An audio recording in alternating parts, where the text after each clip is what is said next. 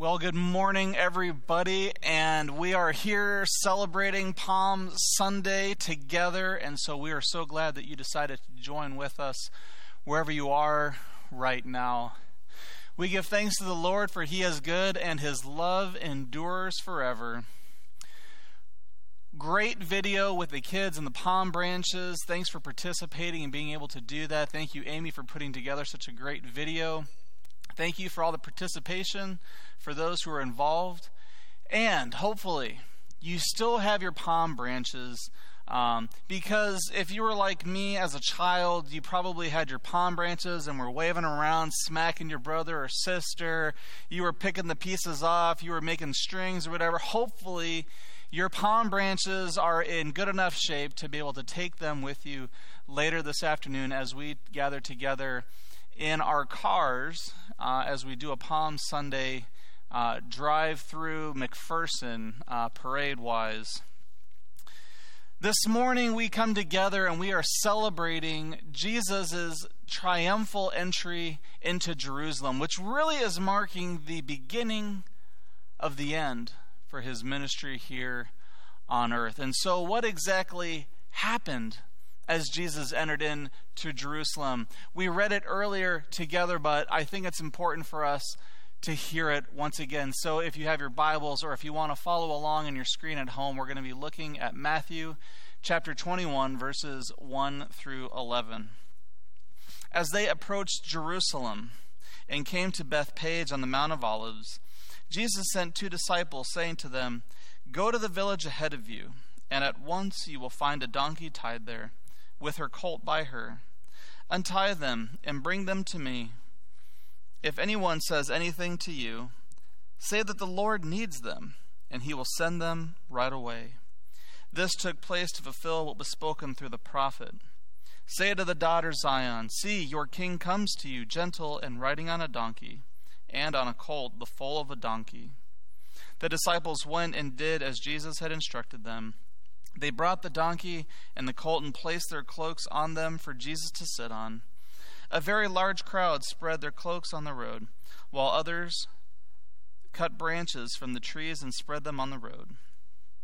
The crowds that went ahead of him and those that followed shouted, "Hosanna to the Son of David! Blessed is he who comes in the name of the Lord! Hosanna in the highest heaven!" When Jesus entered Jerusalem, the whole city was stirred and asked, "Who is this?"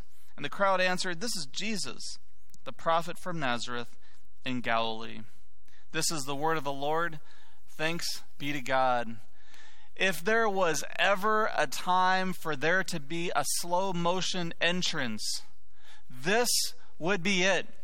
I was hoping that the Jesus Project movie that maybe some of us have seen would show Jesus coming in the slow motion there on his donkey and the disciples by him and the crowd cheering. This would be the ultimate slow motion entrance. Can you just imagine for a moment what it would be like? Jesus is here entering Jerusalem on his donkey. People are crowded around him. They are shouting, "Hosanna, Hosanna in the highest. Blessed is he who comes in the name of the Lord." TMZ is trying to get an interview with Jesus. The paparazzi, they're taking pictures. There's video cameras in his face. There's microphones. They all want to hear from Jesus. And people are just crowding around him. There is pandemonium in the city. And some people, when they heard what the uproar that was going on in the city, they were like, "Hey, who is this?"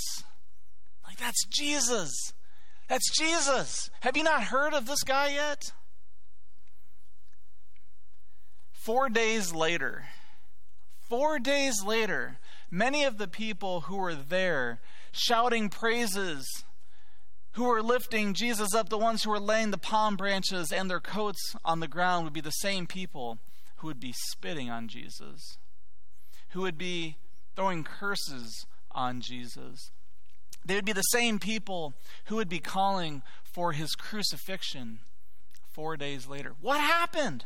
Everyone loved Jesus, and then 4 days later, everyone hates Jesus. It's kind of like Vanilla Ice. You know, everyone loved Vanilla Ice. And then, I don't know, within a week, something happened, and then nobody loved Vanilla Ice. I still love Vanilla Ice, though. Rob, much love to you, brother.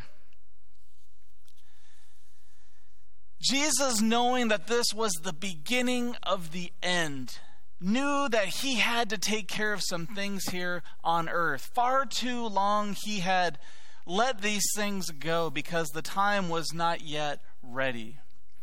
Far too long, Jesus had seen the extortion that was going on, the embezzling of funds. Far too long, he had seen the oppression of the people, taking advantage of those who were poor. Far too long, Jesus had seen money changers in the temple trying to make a profit and selling things instead of using the temple as a place to worship and pray to God. So, what does Jesus do when he enters Jerusalem? We're going to continue staying in Matthew chapter 21, but if you want to turn with me, we're going to read verses 12 through 17. Jesus entered the temple entered the temple courts, and drove out all who were buying and selling there. He overturned the tables of the money changers and the benches of those selling doves. "It is written," he said to them, "My house will be called a house of prayer, but you are making it a den of robbers." The blind and the lame came to him at the temple, and he healed them. But when the chief priests and the teachers of the law saw the wonderful things he did, and the children shouting in the temple courts, "Hosanna to the Son of David," they were indignant. "Do you hear what these children are saying?" they asked him. "Yes," replied Jesus. "Have you never read, 'From the lips of children and infants, you, Lord, have called forth your praise'?" And he left them, and he went out of the city to Bethany, where he spent the night. Jesus, later on, he continues to go on, and he tells of two parables. And at the end of the two parables, we see what the reaction was from the religious leaders. If you want to skip down in chapter 21 to verse 45 through 46, it says, "When the chief priests and the Pharisees heard Jesus' parable, they knew he was talking about them. They looked for a way to arrest him, but they were afraid of the crowd because the people held that he was a prophet." Can you just imagine for one moment what it would have been like to be one of the disciples with Jesus as he entered Jerusalem? Shouts of the praises of people around him. People laying their coats down before your feet and branches, palm branches. And the disciples are like, "Yeah, that's right. That's our rabbi. We've been with him for 3 years. This is our guy. Yeah, isn't he great? Yeah, he deserves this. Absolutely, this is wonderful." And they are just soaking it in, and they are loving every moment. And then Jesus gets off his donkey and they enter into Jerusalem, and they're like, "All right, yeah, let's see what Jesus is going to do next." He's turning over tables now. He's throwing the money changers out with whips, and he's calling people some names, and they're like, "Okay, didn't expect that, but okay. Oh, good. You're gonna turn to some parables now. This is good. Okay, this is good. Stories are always good. Let's hear about what these parables." "This is awkward now, Jesus. This is getting pretty bad. You cannot just be going around throwing money tables, throwing these money changers out, and calling these Pharisees a bunch of brood of vipers, and then talking about them in these parables. You're going to get yourself arrested, Jesus. You're going to get yourself killed." And this is what Jesus needed to do. Jesus knew what he had to do, and he was willing to be obedient to the call in his life. He was obedient to the call his Father was making in his life. Palm Sunday is more than just the victory that we see at the end of the week with Jesus defeating death and the resurrection that we celebrate next Sunday at Easter. Because if we just skip out on what Jesus did when he entered into Jerusalem, we'd be missing part of the story and the calling that God is calling us in our life. You see, Jesus was bold in proclaiming the kingdom of God. Jesus didn't shy away from what God was calling him to do, and yet sometimes I shy away from what God is calling me to do. Sometimes I get a little uncomfortable around people, and I think, well, I don't know if I really want to talk about Jesus right now. I don't know if I want to bring up heaven and hell or anything. I don't want to offend anybody. Not that I should be carrying my Bible around and bashing people over the head with it and be like, if you have not accepted Jesus, you're going to hell, and just condemning people left and right. I'm not saying I should be doing that, but at least I could be leading the direction of the conversations to the things of God. I could be describing about what Jesus is doing in my life and how he has been continuously changing my life year after year. I can certainly be doing that. But there is a cost to following Jesus. There is a cost to being a disciple. There's a reason why Jesus says, if any of you want to follow me, they must deny themselves, pick up their cross daily, and follow me. For whoever wants to save their life will lose it. But for whoever loses their life for my sake will find it. There is a cost to discipleship. There was a story I heard many years ago, and I don't even remember where I heard it, but it was a story of a chicken and a cow and a pig. They were hanging out together in the farm, the barnyard, whatever. They're having a good time. They're laughing it up. Well, the cow looks around and he says, hey, chicken and pig, there's this crisis going on with COVID-19. You see, I'm making a cultural context move here within the story. All right, you're welcome. So the cow is like, hey, I heard about this COVID-19 issue that's going on. I think we should do something to help out our people. Well, the chicken and the pig were like, hey, this is a good idea. Hey, cow, go for it. What do you think we should do? And so they start brainstorming some ideas. And the chicken said, hey, I think that we can give them some food. I mean, after all, we do live on a farm. Well, the cow says, I can give them milk. And the chicken, raises his little chicken wing or whatever and is like, hey, we could give them eggs. Hey, and pig, you can give them bacon. And they're like, yeah, this is a great idea. And the pig is like, time out, guys. Hold on. Now, I appreciate you wanting to help out the people, but you're just kind of not really sacrificing as much as I am. You see, you're kind of committed. You're giving people what you have. But if I'm going to give up bacon and ham, I'm sacrificing my entire life for this endeavor. At any given moment, at any given day, there is a cost to following Jesus. Are we simply just giving him a little bit of what we have, or are we giving him all of who we are? You see, Jesus doesn't want just a little bit of what we have. He wants all of who we are. I've been thinking about what discipleship has really been costing me lately. Specifically, what is discipleship really costing me right now during this crisis within this COVID-19? I mean, I can't hang out with people physically. I can't meet with people throughout the week that I normally do. I don't get to hang out at the grocery store or say hi to people and just have conversations with people. My neighbors I'm supposed to kind of stay away from as well. And so I've been thinking, what is discipleship really costing me right now?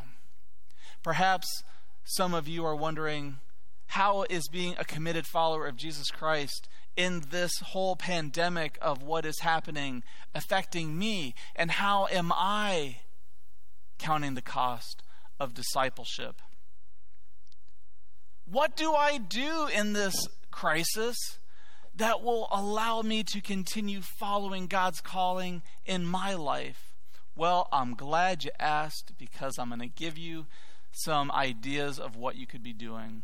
For those of you who call Countryside Covenant your home, are regular attenders and members, maybe you have a church directory at home. And for those of you who don't, you can email the church and we can send you a digital copy of our directory. Why not look at the people to your left and to your right, above you or below you, and why not write them a letter?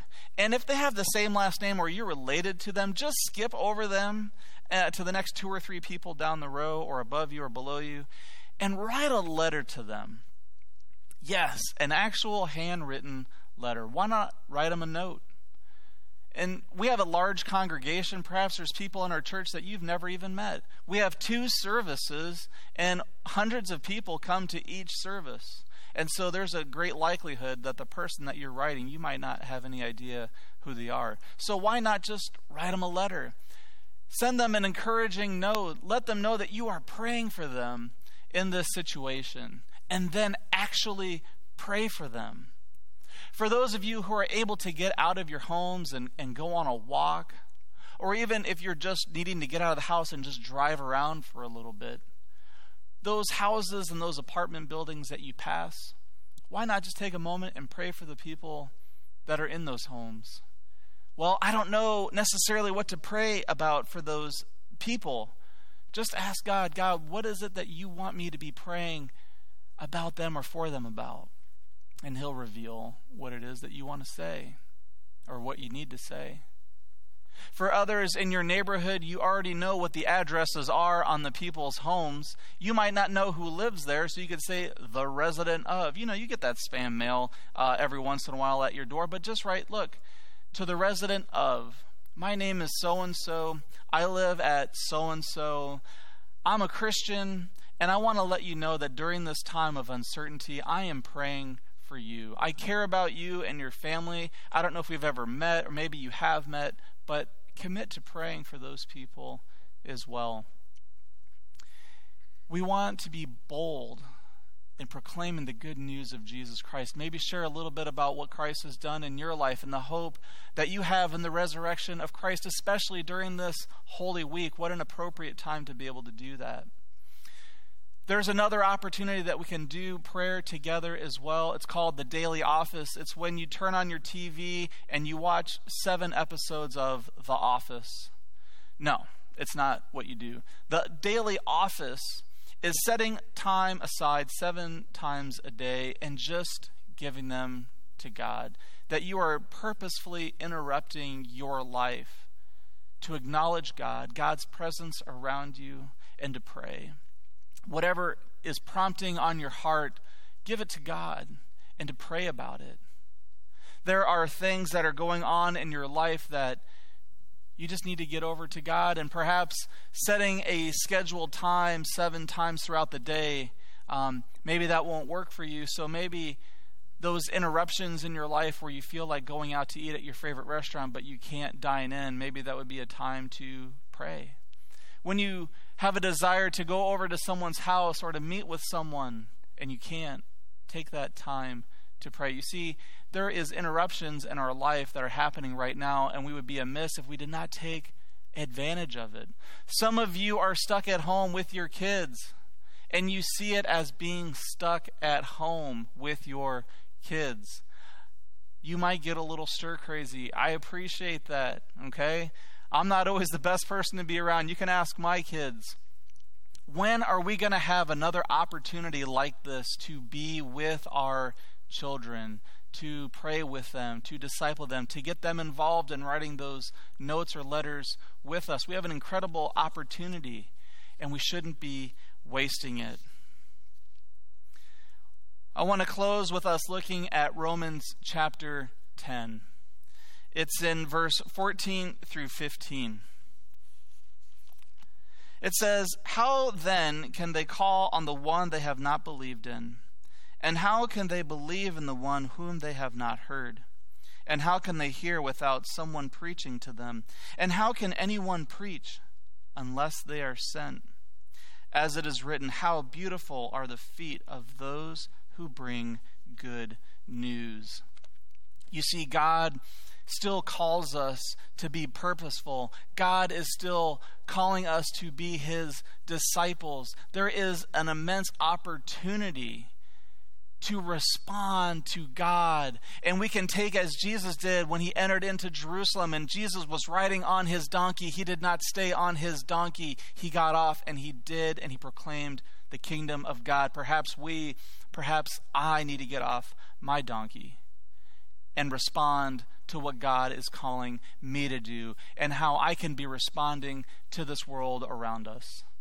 It is Palm Sunday this morning, and we give thanks to the Lord, for He is good, and His love endures forever. Would you pray with me? God, you are good, and your love endures forever, and we praise you. We proclaim your good name in this parts of McPherson, the parts of around the world. You are worthy of all praise, glory, and honor. And sometimes we get shy, sometimes we get a little timid with what you are calling us to do. But God, you are calling us to be bold, and beautiful are the feet of those who bring the good news. So help us to be bold and beautiful, God, as we lean into you and press into you and respond to you as we fulfill our purpose as a disciple here on earth. Help us to be able to take these opportunities and respond, and rather than just sitting on the sidelines. Pray for all those who are listening in this morning as well. Pray all these things in your name. Amen.